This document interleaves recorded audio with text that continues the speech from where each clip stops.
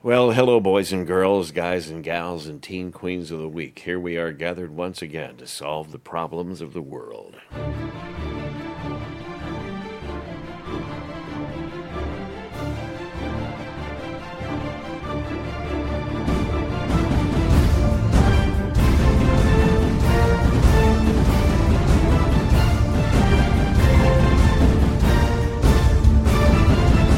Hello, world. This is Chris Abalo's podcast experiment, and I am Chris Abalo. Welcome back to the show. Hopefully you're back because you listened to last week, part one of my chat with Rick Scarry, and we'll be getting to part two momentarily. Got a great response from it. I'm very excited that people took so much away from his stories, and hey, that's why I want to have him back on. Want to remind you guys, use the Amazon banner at chrisabalo.com. Go to chrisabalo.com, clear your cookies on your browser, click support the show, click through the Amazon banner, bookmark that, and then use that as your go-to Amazon link. And Amazon will give us a little taste of your purchase, which won't cost you a penny more. And they'll give us a bit that's going to help support the show. Also, if you don't have Amazon Prime, there's a link on that support the show page as well. You can sign up for a free 30-day trial for Amazon Prime and enjoy free 2-day shipping on orders placed through December 22nd to guaranteed delivery by December 24th, a.k.a. Christmas Eve. Plus, free streaming of movies, music, TV shows, all sorts of good stuff you get when you have Amazon Prime. So try it free for 30 days. Click through the link, and if nothing else, take advantage of that shipping while the holidays are happening. Happy Hanukkah to friends and fans who are celebrating. Hope you're all enjoying the Festival of Lights, the 8 Crazy Nights, I don't have any other nicknames for it.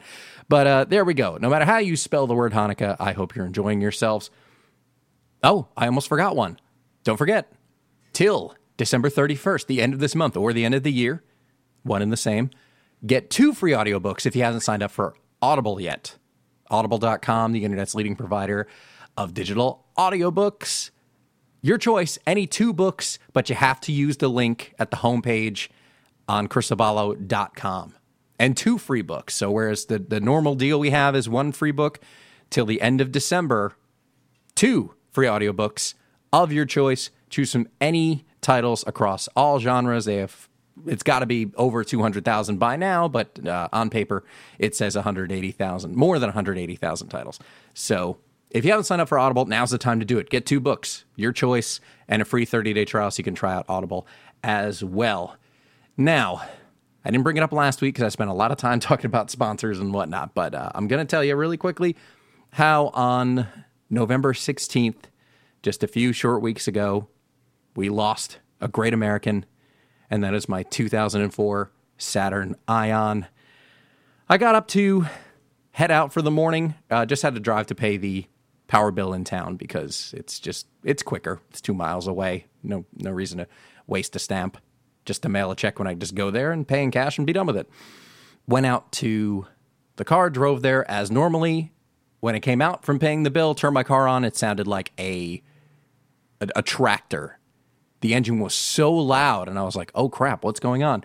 And backed out of the space, and the car was crawling.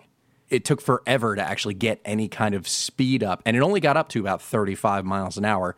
So because there was noise, I drove it over to the shop where I've taken the car a few times for any under-the-hood stuff. I figured, well, let me have them check it out because something's definitely wrong. Long story short, after running through a bunch of tests, including putting oil in it, they said, there's no oil in this. When's the last time you had your oil changed? And I had the sticker on the windshield, so they were able to see when I had my last oil change. And, yeah, it was burning through oil like crazy. And after running a few other tests, they said, well, basically the engine's dead or dying.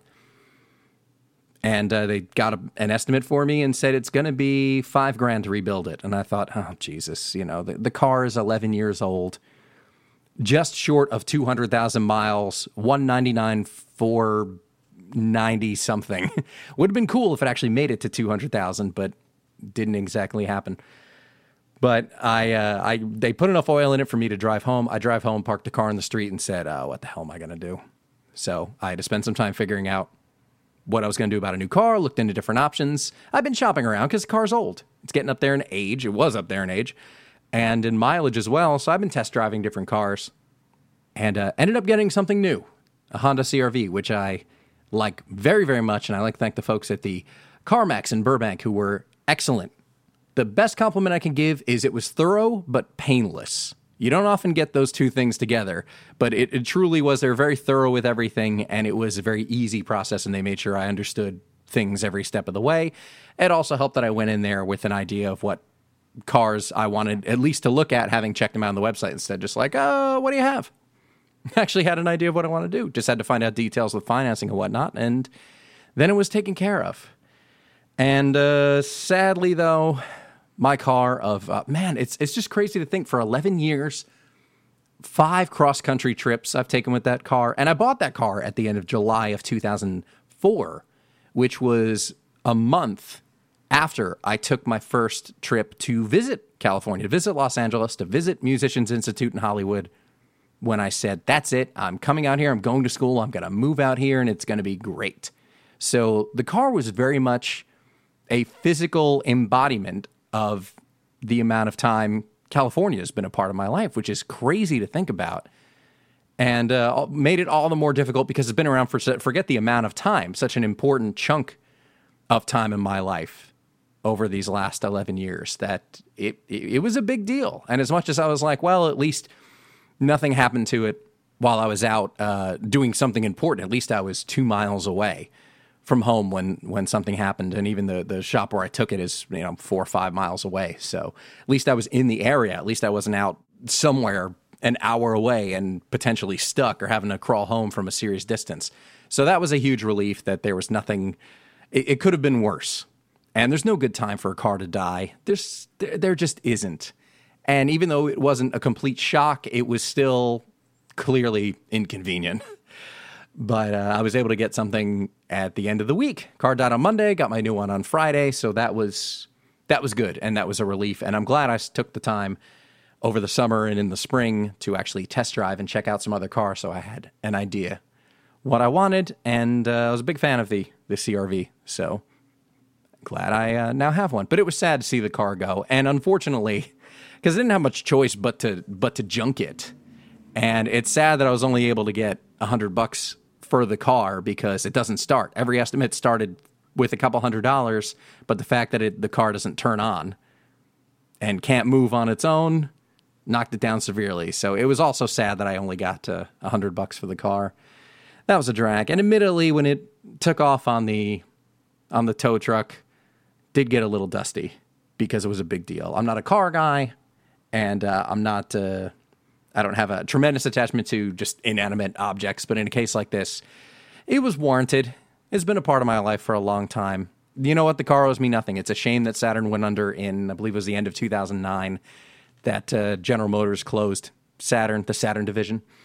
But the car didn't owe me anything. The only mechanical repairs I ever had to have done were the air conditioning system had issues in 2013. I had the front axle done earlier this year, and the exhaust system I also had done in 2013. Not completely, but there were some components or rods or pipes, or clearly I don't know anything about cars, but something had to be replaced. Not the entire thing, but it was like a $200+ repair. So the fact that it lasted this long, the fact that I've been very dependent on it lately, and it stuck it out is just tremendous. And I'm insanely thankful. No, I didn't name my car. I wasn't that serious about it, but I'm going to miss it. It's a shame. So there we go. Hopefully it will live on in the pounding pistons and moving parts of other cars, kind of like an organ donor. If the car's being junked, there's certainly enough salvageable components, hopefully. I still see Saturns on the road all the time. Hopefully some of its parts can be put to use, and it's not just going to be like a scene from like an 80s movie. There was always someone who ended up in a junkyard, whether it was an action movie or a horror movie. There'd always be like, big scrap heaps of old cars. And I don't think it's going to end up in one of those places where it's going to be like a burned out, rusted out old car. No, it's going to get stripped down. Well, has been by now, I'm sure. Stripped down and the parts will be put to good use. So at least there's that. It's not just going to rot in someone's yard or whatever. So there we go. Little piece from my life, which I just kind of wanted to share. All right. Rick Scary is here for part 2. he was here, and I had to split it into 2 interviews. Before we get started, just want to remind you, first of all, this Friday, which is the 11th of December, for the last few weeks, I've been working on a compilation of the best bits of the holiday episodes from the only podcast that matters. That will be available Friday the 11th at theonlypodcast.com, so you can check that out. It's the best of the holiday episodes, the funniest stories, the best things we had to share during the 4 holiday episodes we did over our 4-year run. So I hope you guys enjoy that. Definitely check that out. There's a lot of really funny stuff in there because I have been combing through the episodes for a little while and picking out the best parts with some input as well. It's not just all me, but I think you guys are going to enjoy that. So check that out. A good 2 weeks before Christmas kicks in. Admittedly, it's biased towards Christmas because all of us who were involved in those shows celebrated Christmas. It would have been fun to do a Hanukkah. That had always been a suggestion, but it seemed like we could never quite get it together. Maybe someday. Maybe not. Maybe I can do one on this show, and it'll be really cool. Also, 2 weeks from now, the 21st of December, will be the Cape holiday episode. And just for the sake of keeping with the consistency, and because it's going to be a busy week anyway, the Best of 2015 compilation for this show will also go up right behind the holiday episode. So first is going to be the holiday episode, Cape 81, and then the Best of 2015. So if you subscribe to the show through iTunes or you get it through another means, if you're subscribed, it'll pop up right away. And that's been one that I've been asking people who've been on the show, particularly some of the regulars, as well as friends of mine who listen to the show, who've been following it very closely. I did ask for suggestions because I'm certainly more harsh when it comes to anything I do. So I wanted the input of others, people who just listen to the show purely as fans, or people who were there who thought, you know what, I thought this bit was really funny, something I maybe couldn't have been as objective about. So I'm glad that I got so many suggestions from people. So that will be released also on the 21st. And once again, that will just cover the 42 episodes we did at Skid Row Studios for the purposes of consistency with sound. And at that point, there will only be, I think, 8 episodes we've been doing since Skid Row. So to kind of elbow little bits in might be a little kind of like, but that was the majority of the year. So it seems fitting to do it for those particular shows. So this Friday, December 11th, get the Only Podcast That Matters holiday compilation at theonlypodcast.com. And on the 21st, Cape holiday episode, as well as the Best of 2015. Hope you guys enjoy. Please, once again, visit the sponsors, chrisabala.com, click on Support the Show. And if you haven't signed up for Audible, use the link on the homepage. And now, let's get down to part 2 of my chat with the great Rick Scarry.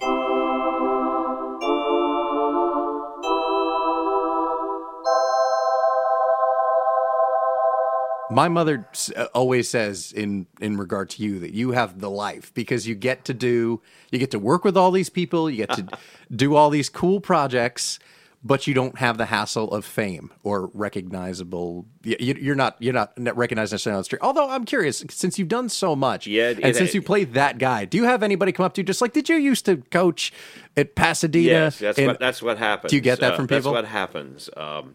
They think they went to school with you. They think you used to be their neighbor. Mm-hmm. They think you were a teacher they had. That's what happens. They know you, but they don't know why. Right. Didn't you kill that hooker on Skype?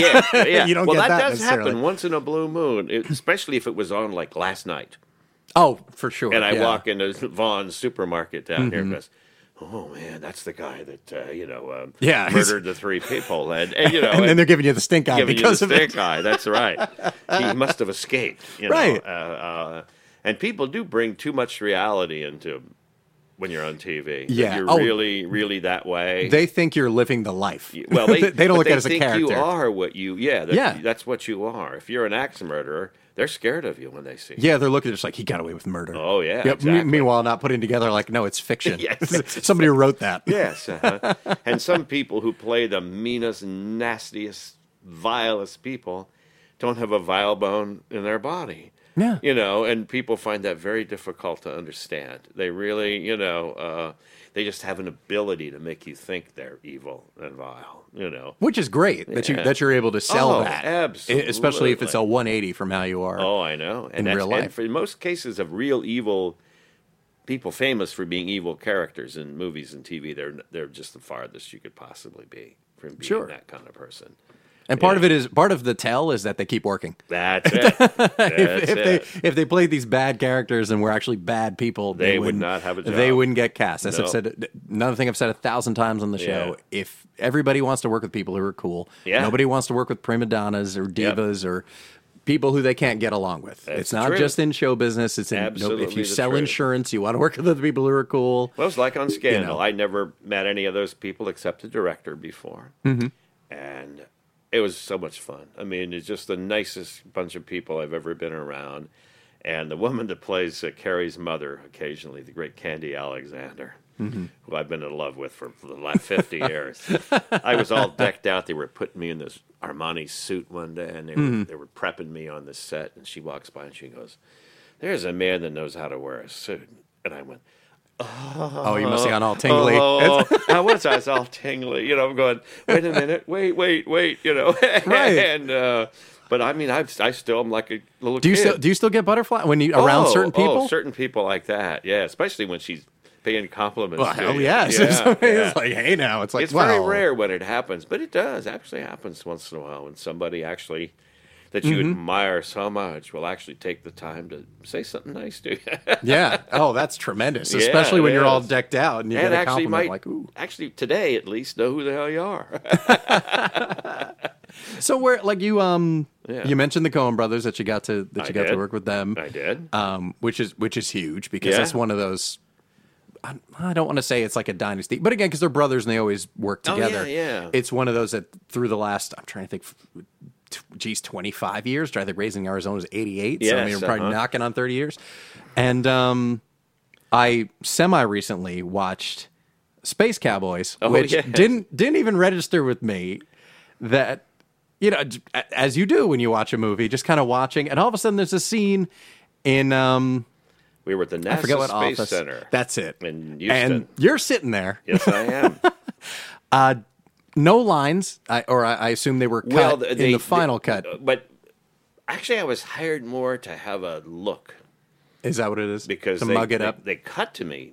They did, yeah, because I know you're looking ahead. You're looking at the person to your right. They wanted me to have the stink eye more than have much to say. Like, I didn't believe a word of what was being said in here. And I'm just looking at people. Right. Because I was a government official, and you know how they are. But, oh, boy, don't we. I had a couple of minor mumbles that we shot, but they weren't important in any way to what was going on. Yeah.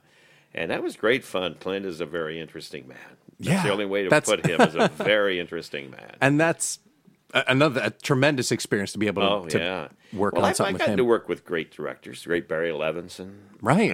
Wag the Dog, yeah. I did, and the guy who started out as a great cameraman with the Coen brothers, Barry Sonnenfeld. Right. I did Addams Family Values with him, and that was great fun. And these all still send me checks. I'm very happy. Yeah, very happy. I got to be Joan Cusack's lawyer in Addams Family Values. Yes. And she's a whack job beyond belief, but we had so much fun. And I like it when people are crazy, too. It works out sometimes. You have to be if you're going to do this. Well, when you're with somebody like here, you never know what she's going to say or what she's going to do. And that's okay. I can do that. Some people can't. Oh, yeah. I can do that. If she throws me a left hook, I'll take it. You'll follow. Run with it. But, I worked with great directors. Well, I'm trying to think of... There's got to be more, right? Tom Shadyac, you got Tom Shadyac, Liar, yeah. Which was something you, not to do a complete rehash of when we met up the other day, but just for the sake of the audience who is new to that. Oh, yeah, well, I was cut out of that movie. Yes. And because the studio and Tom himself called to tell me why I was being cut out. That in those days, I don't know, maybe for comedies it's still the same, Universal didn't want it to be over 90 minutes. And with the cut, it was 110. And he said we had to cut that whole sequence. It wasn't just me that got cut. John Lovitz got cut. I mean, there were name actors that got cut out of that movie. It wasn't just me.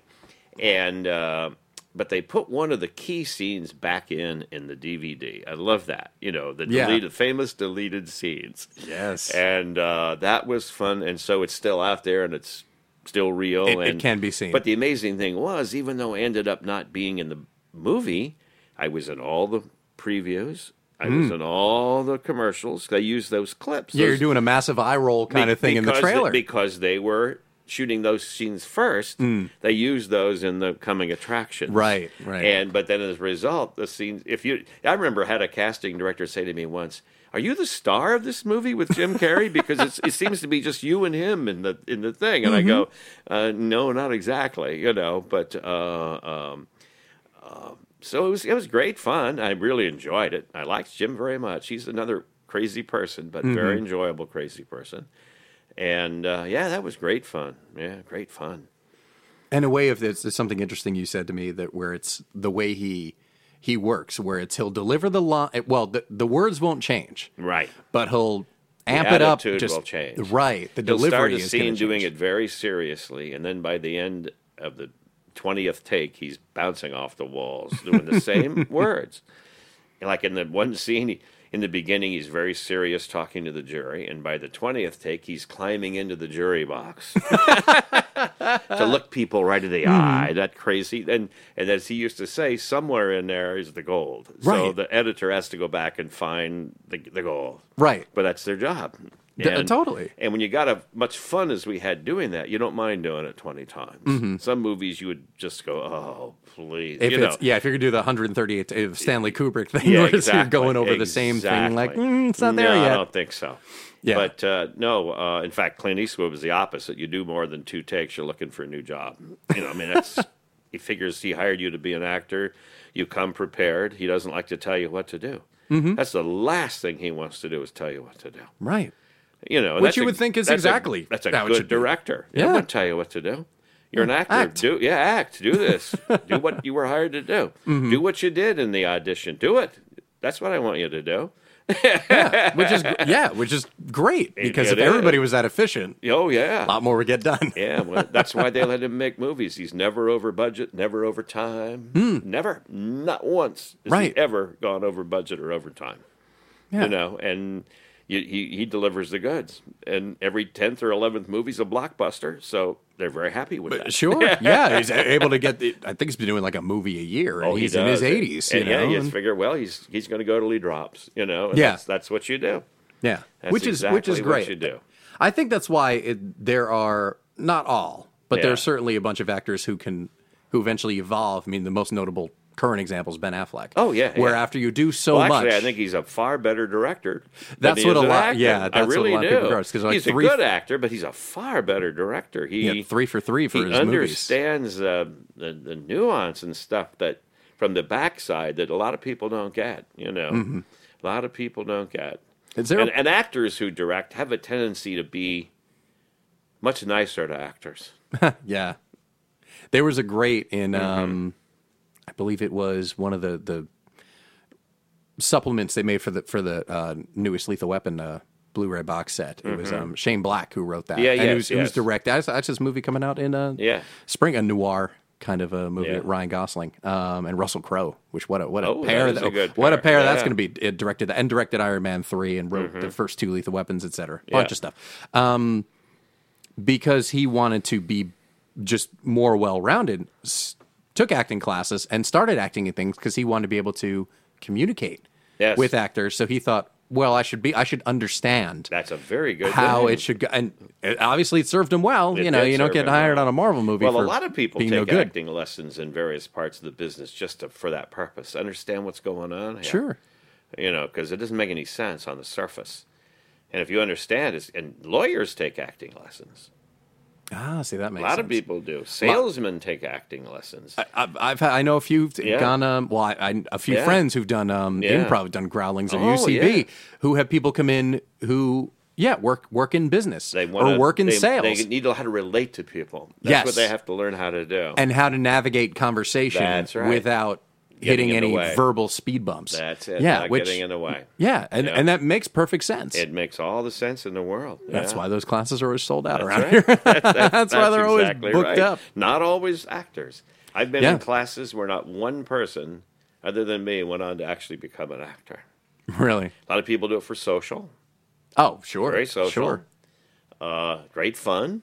A lot of people, it's an educational process where one day you realize, well, man, I really suck at this. I better better stop. Yeah. Let me think about this again. Yeah, This isn't it's working. Not a good thing for here, because everybody in the world look at a movie and go, I could do that. Mm-hmm. And many people can. Yeah. Many people can do that. And many people can't.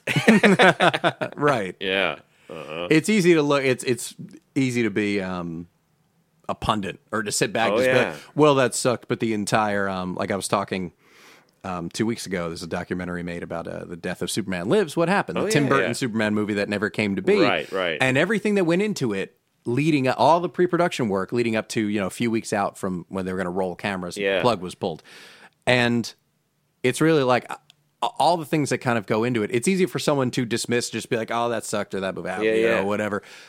But everything that kind of goes into it, everybody goes into it the best intentions. Like I said, of everybody sets course. out to make the best thing they can. They have to. You have to do that. And it's easy to be dismissive about like, Yeah. or like, oh, I can do that. Well, there are Then plenty do of it. people. Then do it. Totally. That's acting teachers used to do that. Can you do that? Yeah. What? Do it. Mm-hmm. Do that. Well, you mean right now? Yeah. Do it. Yeah. And there are people who, like, there's some actors very methodical who just want to do what's on the page and that's it and don't want to play with it. Right. And rely on other people to stay on stay on book. it. Yeah. Because if you go off book, and then they're That's the missing truth. where they come in. Yeah. Well, I've Which been is- on shows where you were ordered to stay on book, Oh, for sure. not change one word, because the writing was so critical that you could change the plot point if you didn't say it exactly the right way. Right. It's legal and medical, things like that. You got to stay.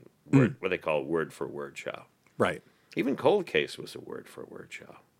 Oh, procedural. Yeah, I'm sure. Word for word. Because everything's going Yeah, somewhere. you can't screw it up within or the it episode. doesn't work. Yeah, everything ties together. Yeah, Yeah, I can see that. Yeah. In cases where you haven't had to be on screen, there have been some events you've been lucky enough to work. And I say lucky, obviously comes with a good amount of credentials. But Well, yeah, actually, luck had a lot to do with it. It's true. I've a lot. I do voiceover work and promos and commercials and that kind of stuff. And there are 2 or 3 people who are the best of the best at hosting big things, like my friend Randy Thomas, who's done the Oscars and the Tonys, and Randy, female Randy, by the way, and still does all that stuff. And I'm very fortunate to know a lot of these people. And a lot of them do the big fundraisers for the show business community. And one of the biggest ones is Motion Picture and Television Fund. It's a great charity that's everybody in the business has a good reason to rely on it, usually some point in their life. And the announcer who was originally hired, I can't remember who it was, to be the announcer of a thing, Catherine Zeta-Jones put together this incredible concept where actors could show their musical singing, dancing ability from the great old musicals of the past. So the concept during the show is up on the screen above, you see this Judy Garland singing Somewhere Over the Rainbow. And then after a minute or two, it kind of dissolves out and comes down to the stage, and an actor or actress from today will pick up exactly where that was and continue on. And sometimes just blow your mind how good they are. I mean, how good they are.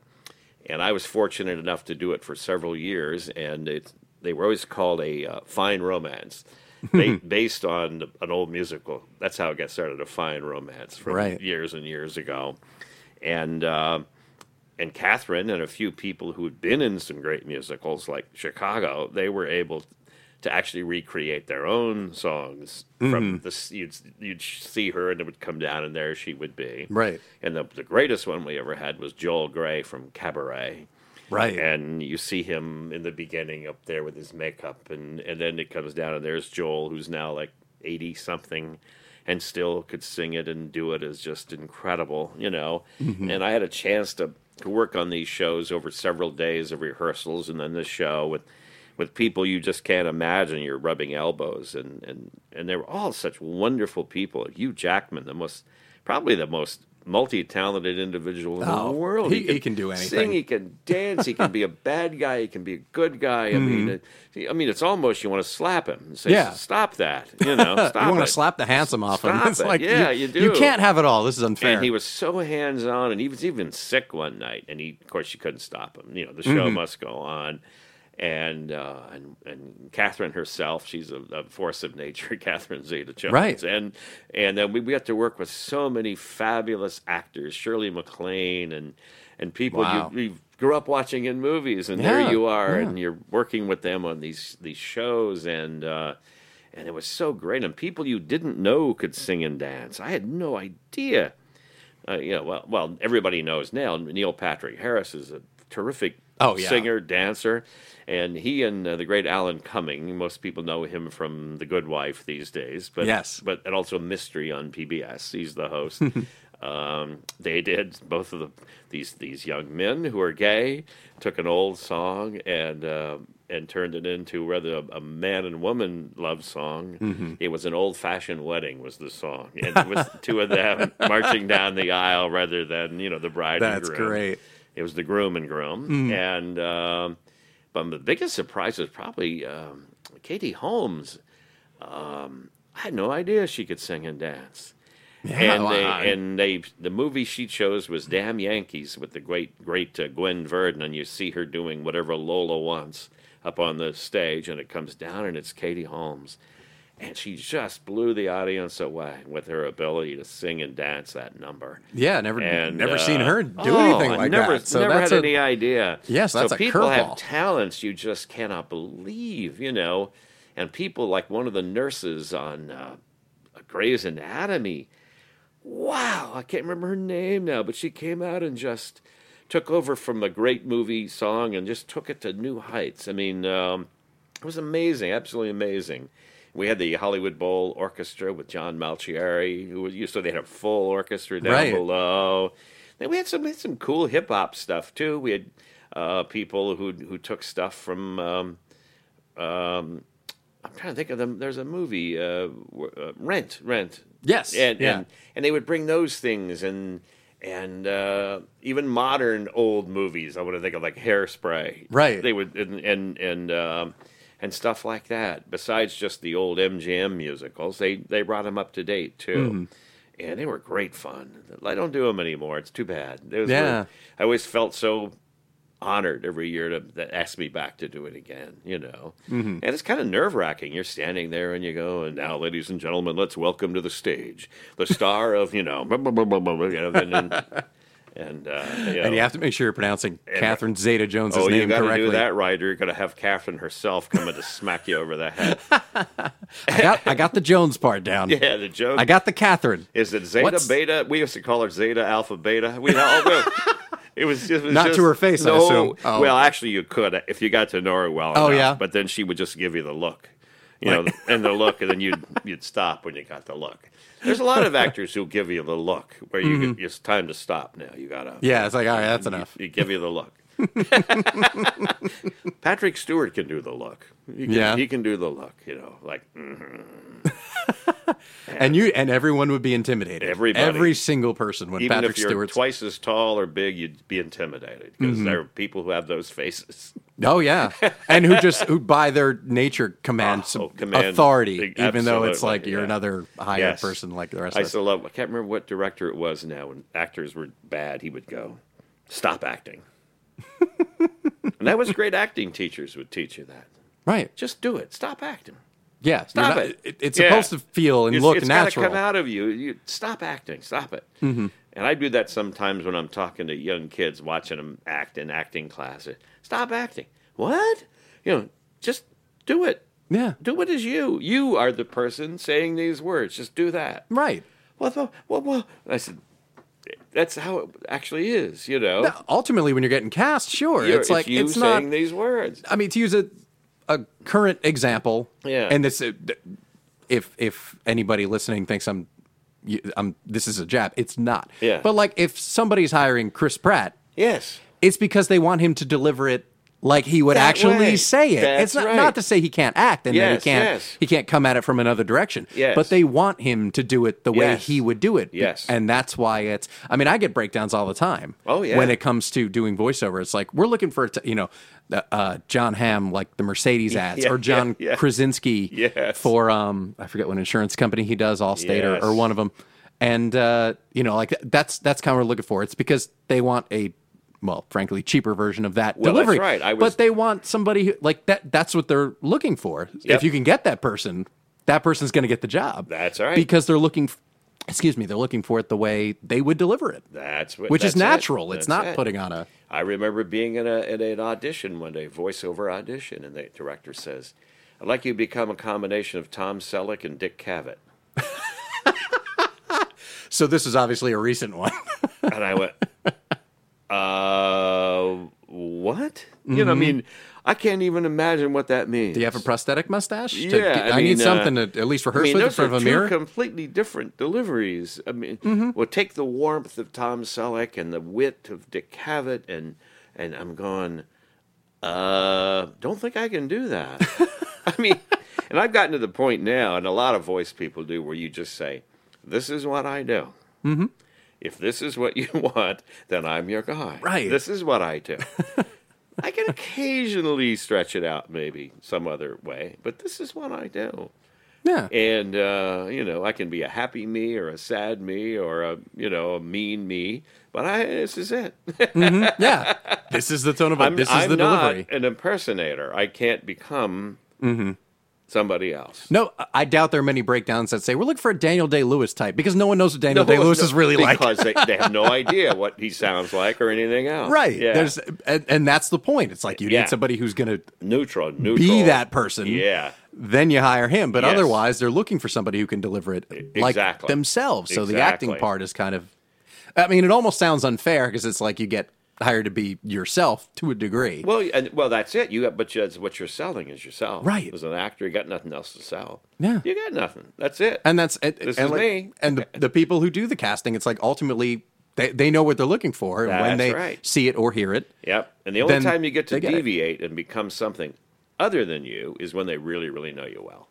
Right. When the casting people, the directors, the producers, the other actors, if they know you can do something, then you get to do it. But you're rarely hired to be anything other than a version of yourself. Sure. A version. That's all. Just a version of yourself. Right. That's it. That's the way it works. Which is well, it's funny too, because people say, when I talk about the things I'm writing and doing Yeah. movies, and there's still sort of, even though everything, you can shoot them on your phone now. Oh, yeah. And the quality's still pretty tremendous. People have this thing about like movies as if it's something untouchable, like something, or I should say maybe intangible. Like you can't do that, and it's like, no, really, anybody can do it. Yeah. That's not a knock to anybody who does. It's like. Yeah. There are plenty of people making a living doing it who, it doesn't mean they need to have tremendous range. They just need to be able to deliver Whatever that is. Exactly. Whatever that is that they got. that they can do it. That's it. So it's not as crazy a notion. And like we said before, it's not as if like you need to have the matinee idol kind of look. That's right. Or you need to be look like Jane Mansfield, which is, I realize, is a modern reference too. But it's still. Oh, I remember Jane. I do too, because I watch stuff before my time. Yeah, but you can watch her daughter on Jane Mansfield's daughter, Mariska Hargitay. I had no idea. That's who that is. Wow. Yeah. I mean, I guess that's a wise idea of not having the same name. It is. It's It like- is. Yes. Uh-huh. That Nicholas Coppola kid, I guess we have to cast him. Yeah. No, yeah. Nicolas Cage. Oh, Yeah. okay. Yeah. Yep. It helps, because otherwise there's that. That's, funnily enough, just talking about that. That was one of the points in where George Carlin was in the book. His daughter said that he didn't discourage her from performing. Yeah. But when it came to comedy, he was a little reticent to encourage her, because Oh, he yeah. didn't want her to come in with the name and have this And take expectation. That's it. And Yeah. it's tough. Yeah, if she would have had to call herself Joy Potuki or something. Right. Yeah. Like you couldn't be, No. Jerry Seinfeld's No. brother Bobby, Yeah. and Well, go in with no there expectation. There are a couple like that. There are a couple where there are brothers. Chris Rock's brother.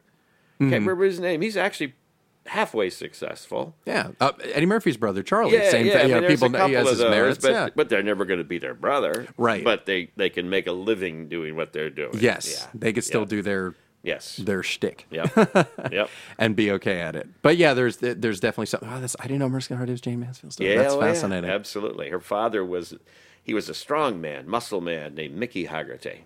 Oh, okay. And he was married to Jane Mansfield back in the day. Yeah. Huh. Yeah, I don't Wow. think it ever comes up. No, Most people don't know that. I had no idea. Yeah. This is doesn't revelation. doesn't look anything like her. No, She looks not like a her bad dad. thing. She looks like her dad. Yeah, she's easy on the eyes anyway. Yeah. But, Oh you yeah. know, Yeah. She looks just like the same. Dad. Yeah. Wow, yeah, there's not a straight line where you'd just be like, you know who she looks like? Jane Yeah. Mansfield. Yeah. Yeah. Wow. I suppose if you put her in the blonde wig and stuff, I don't know. Maybe so.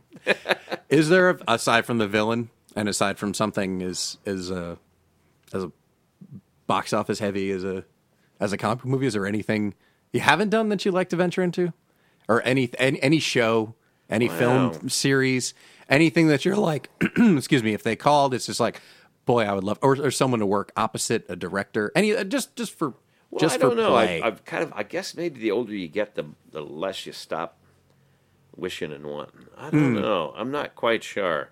But like, I know we were talking about Blacklist. I love that Yes. show. There are certain shows where I would be so thrilled to be able to do them. Mm-hmm. I mean, I'll do anything as long as they pay me. Sure. Pretty much anything. Pretty much. I rarely turn anything down. I have a couple of things where I thought, I don't think they'll like that. Right. But I get to audition for some really great things. Just for Sometimes fun. that alone is a pretty honor. Yeah. To go up, wow, I mean, it's pretty big. you mentioned me off the air and not giving anything away, Yeah. but that the Coen brothers called Yeah. you in for a meeting Yeah. on their movie Hail Caesar that's Yes, coming yes. out. I had 2 meetings on that movie with them. I didn't end up getting the part, but I love what they called it. They after I left the meeting, they called it, "You're still in the mix." Is That means they hadn't stirred it yet. Right, when you're in the running? I mean, I'm That's what they in the call it? running. I'm in the mix. And what's the other term they use for acting? Oh, they put a pin in you, Really? and that means So that's mean you're not getting it. no. That means that you're very close to getting it. Oh. They have you pinned. I But gotcha. they can't go any further without actually hiring you. So by pinning you, they don't have to pay you. It's Gotcha. the closest thing to being hired. Put a pin in you.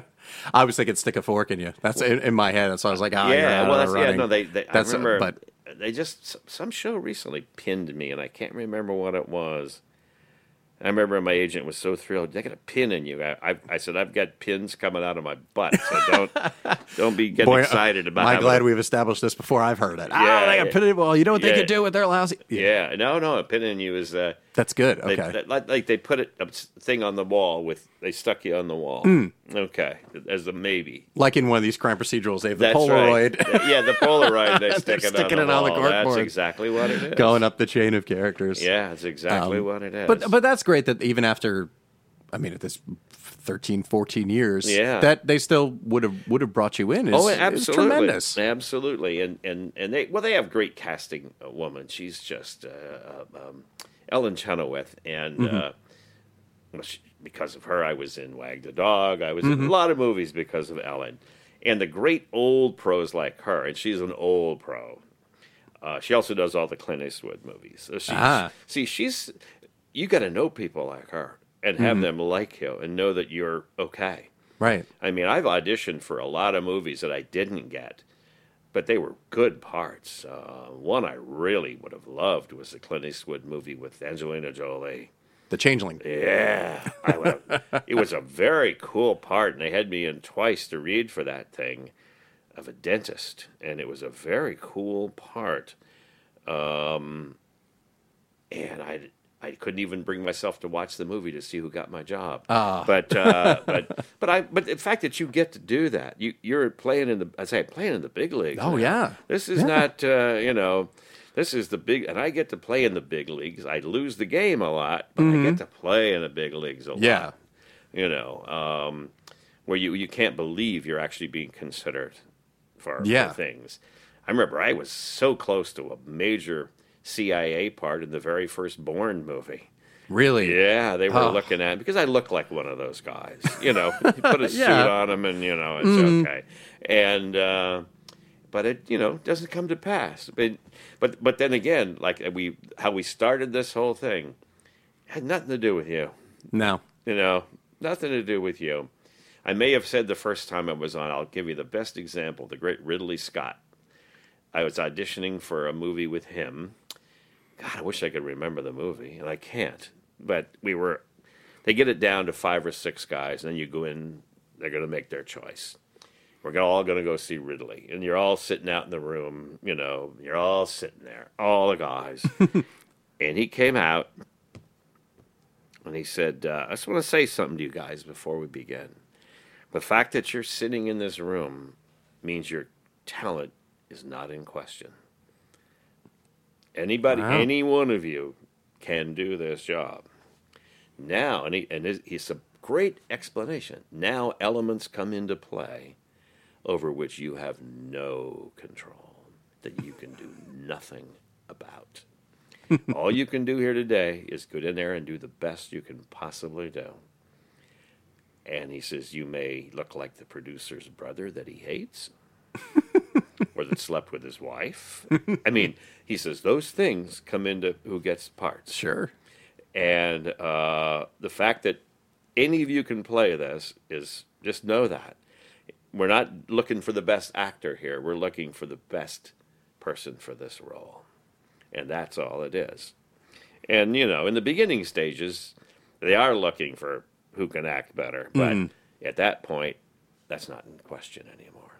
And that was a very valuable lesson. That's huge. Very, very valuable. And for him to even do that, though, is incredibly respectful. Yeah, where absolutely. it's like, it's not you. And it's not. Yeah. Because there's all these different variables that come into play. Or in the example of Green Hornet, availability. You had it, but something else took you out of the country. What I was doing in London was far more important than being in the Green Hornet. It was just that simple. Yeah. It was family stuff.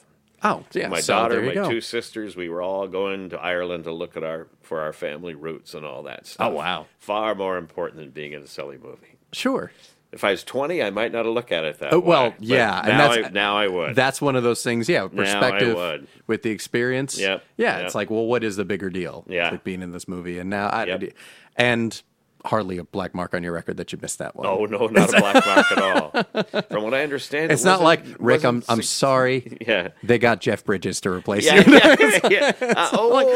it. Yeah. I could have been an Iron Man. That's exactly right. Yeah. Where you might say, 5-figure residuals every year would be nice. Just from one project. My favorite agent, Dolores, is long gone. She said, shoulda, coulda, woulda. Yeah. She said, when you get back from the audition, don't should all over yourself. Yeah. Yeah. Shoulda, coulda, woulda. And that's been the good thing for me. I mean, it's been a little...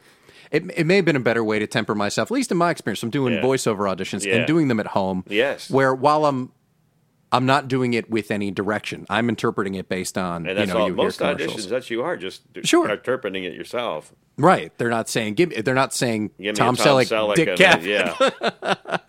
But to be able to kind of self-direct, which is also a matter of like, if I'm reading this, if I were, also as an aspiring director, looking at it like, okay, how would I communicate this, or what does this mean, taking it from the sides, the description of what they're looking for, and delivering it. For the first month, maybe 2. I mean, I was frequently 10 to 12 a week. I mean, it was very frequent at the time of year when I signed with an agency. It was spring, so everything was very much still happening. It was in April of last year, and to be able to go through and be tense for a little while for those first couple of weeks, just thinking like, oh, it's great, and at the same time seeing the amounts attached, it's just like, oh, that'd be tremendous. If I've got X amount for this. Oh yeah. But to be able to also let that go and to not, and that's part of the reason I say don't live and die by your auditions. Be happy just in life if you're going to do anything out here. Or wherever the hell you are. I mean, whatever line of work you wherever do. Wherever you are. Makes no difference. You have to, And it's like, I'm glad I got that out of my system on a low level, where granted I wasn't in front of casting directors, where I wasn't reading for a director, but just that kind of I'd hesitate to use the word anxiety because I think that's heavier than what I was feeling. But just the questioning of just like, is that good? Am I doing it right? Am I doing what I should do? Because when you're not, when it goes out and it's out into the ether, there's nothing you do. If you hear from it, you got it. If you don't hear, you didn't get it. That's you can't. simple. But you can't live and die by it because it's too like Ridley Scott, like the great Ridley Scott said. That's exactly right. Too many variables. Yeah. Elements are coming into play over which you have no control. Yeah, and that's the truth. That's the truth. Yeah. I think that's the biggest takeaway from Yeah. this is that if you're going to do it in any area of performance. Now I got to decide what I'm going to do with the rest of my life. What's my next occupation going to be? You still got time to figure out your capability. I know my mother lived to be 93, and her entire life would always say to me, "When are you going to get a real job?" Because I never had a real job. Right. Well, I did as a teenager and stuff. But, yeah. And I said, I don't think that's ever going to happen. Yeah. She says, I don't understand how you make money. I said, I don't either, but every now and then they send it to me. So what am I, I'm not going to stop anybody. And I'm depositing these checks. That's exactly right. But that's, it's so funny. I think that's every parent, I think, who's like, how do you do, even when it comes to this, my parents, how do you make money doing that? Well, chances are you won't, but it's to facilitate other things. It's That's it. It doesn't need to be the bread and butter. If I can sit here for an hour or two a week and do this and enjoy it and put it out there, it still feeds other stuff, whether it's on the end of the audience or for me, it still puts other wheels in motion. So this doesn't need to be just the only thing, but it's within reach. Yeah, and able to sit down and get. I've actually, by being an older person, I've gotten to the point where I really just don't much care anymore about whether I get a job or not. Which is, really, not that I used to fret over it a lot, but I just don't care. But how liberating to not have to care. I don't care. You want me? Good. Okay. Let's do it. And having done it so many times, that's the other thing where it's like, well, I know it's not to do with me. I mean, obviously you're long over that, but you're aware of the elements and you're aware of what goes into, and when you're sitting in a room with three other guys who look remotely like you. Oh, well, they sure do. Well, we used to call them, the usual suspects are here. Sure. I mean, you know each other so very well.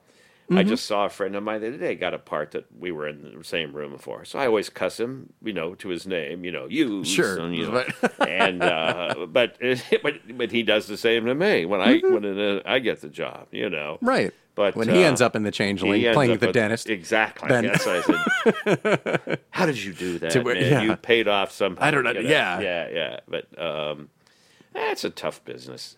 It is. You have to be slightly... I'm going to put just slightly crazy. There's just no other reason why anybody would ever be in any phase of show business without being crazy. Yeah. It's the way it works. That's true. I have a sign I saw that years ago, and I have it in my bathroom at home. It used to hang in hotels all over America in the 1800s and early 1900s, and that is, no dogs or actors allowed. Because we were, wait, they're coming to get me. That's oh, man. The siren. The joke police. They're on They you. heard that one. But no, it's true. Actors and dogs were considered pretty much the same thing, low-life scumbagos, and it was like joining the circus. There's a great... I know I keep pulling from other things, but I just love, I like him and examples for people to look at too. In 2012, Bruce Springsteen gave the keynote speech at South by Southwest. Yes. And he mentioned, I'm paraphrasing at the same time, probably butchering it, but he was saying to his kids, if this was, if things weren't where they are now, he's like, I'd be wearing a jester's cap and you'd be riding in the back of a wagon. It's like when it comes to performers, once upon a time. You can join in the circus. Even if you have to clean up behind the elephants at first, that's what you do, Right. And even then, you might have been regarded as more legitimate. Well, he's in the manure business, but those actors. Yeah, exactly. Which, aren't they one and the same? Well, actually, actors in some places in life are still pretty much looked down on, like, well, one of the greatest lines from one of the great movies, My Favorite Year. Mm-hmm. highfalutin people are all out on the balcony at a lovely cocktail party with their glasses, and Peter O'Toole has fallen off. He was the lead in the movie, and somehow he was hanging on the other side of the balcony. He wasn't at the party, but I can't remember the plot. They got him to hanging on the side of the balcony, and this guy looks over and he goes, Alan was his name. I can't remember something. Alan Schwabing. Alan Schwabing is beneath us. And the woman goes, of course he is. He's an actor. I mean, it was a classic movie for a joke movie. There's no better joke movie ever made than My Favorite Year. My Favorite Year. It's about a young kid hired to look after a movie star who was having issues in his life. He drinks too much. And one of the great lines. Well, it's timeless. Peter O'Toole, and he goes, somebody says something about being an actor. He goes, I'm not an actor. I'm a movie star. And Peter O'Toole was both of those things. Yes, absolutely. Both, I'm not an actor, I'm a movie star. Yeah. But I love that. He's beneath us. Of course he is. Of course he's an actor. And there's plenty of other states in the union that feel that way.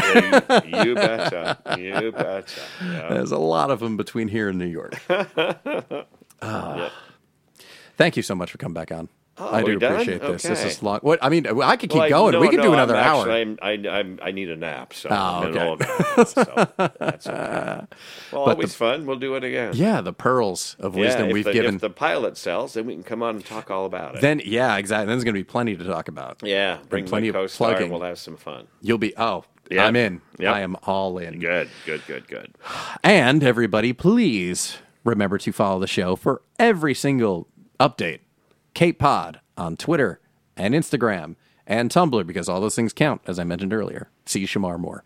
And once again, thank you for visiting the sponsors. If you go to chrisabalo.com, hit support the show. There's Amazon, there's Audible, Dollar Shave Club as well. You can check out all of them. It all goes to support the show so we can bring you incredible guests such as Rick on a weekly basis. Well, and to continue to. Plug my website. Yeah, absolutely. I'm not selling anything, but rickscary.com. You can see goofy pictures of me. In fact, for Scandal fans, there's a picture of me and Kerry Washington right dead top. One of the newest pictures added to that. And why wouldn't you put that there? And why would you not? Exactly right. Yeah. Good. rickscary.com is where you go. Once again, I'll put the links in the Cape 78 post. You know what? I'm going to put a video as well. There's a great scene that Rick and I were talking about off air as well from The Office. Just you and Steve Carell. Steve Carell, yes. You can. It's on YouTube. I'll put that there as well. Okay. Something you could see. Which once again, one of those chemistry things where if you're just bouncing off each other. Yes. It was deleted, but Rick's in the episode of The Office with the wedding of Phyllis. That's it, Phyllis. And you could check that out as well. And of course, a link to Rick's semi-complete IMDb. And the show will be back, of course, next week. Please subscribe, please share. We do appreciate you spreading the word. So until next time, for Rick Scary, this is Chris Abalo, and this was yet another experiment.